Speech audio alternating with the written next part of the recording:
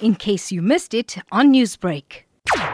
I've always wanted to work within that industry or work at an airport or work in some sort of operational industry. For me, the restaurant industry was a good topic, especially at the time that I did my research. It was obviously, during COVID-19 lockdown. So I always wondered if these restaurants are probably suffering a lot due to this. I wanted to know how they were handling waste, because I think it's important, like in a country like South Africa where there's a lot of poverty, people starving, not having enough access to food. So I wanted to see, like, this industry, how they're actually mitigating their waste, or whether they're contributing socially, or whether what they're doing in terms of the environment. We do know it was selected for the international conference in Singapore.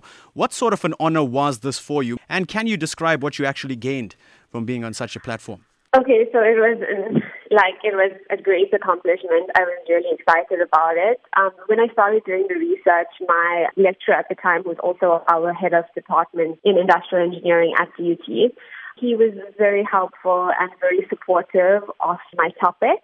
After he looked at it and he decided that I should apply for it, I applied and I was selected, and it was awesome. It was a great experience. It was done virtually, and I think the experience that I gained from the conference was invaluable, because presenting at such a level with so many well-established people from different universities all around the world, different industries, it was really empowering, and for me, I think it gave me a lot of confidence. Now let's delve deeper into your study, because you say that in South Africa, of the approximately 31 million tons of food that is created every year, about a third of that, over 10 million tons, goes to waste. So really eye-opening figures here. Why do you think we don't hear more of these types of issues, especially with South Africa's restaurant industry so massive?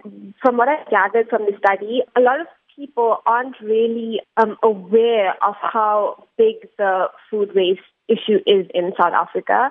One of the conclusions that I made from my study, and it was a recommendation as well, was to actually make people, especially in the hospitality or the restaurant industry, more aware of how serious this matter is. Because, people, when they open restaurants, you're worried about the profits and the profitability of it. But at the same time, I think it's important to realize that in terms of waste and in terms of the country as a whole, you need to also give back. And I think with regards to food wastage, a recommendation that I would make is obviously to educate people more on this matter. They need to be more aware and have proper legislation in place that favors food wastage. You can learn a lot from what other countries are doing. You can learn a lot from what they're doing in terms of, the environment, composting. We live in a country where hunger and poverty is real. But I think it's not just spoken about as often because people are just simply not aware. Newsbreak, Lotus FM, powered by SABC News.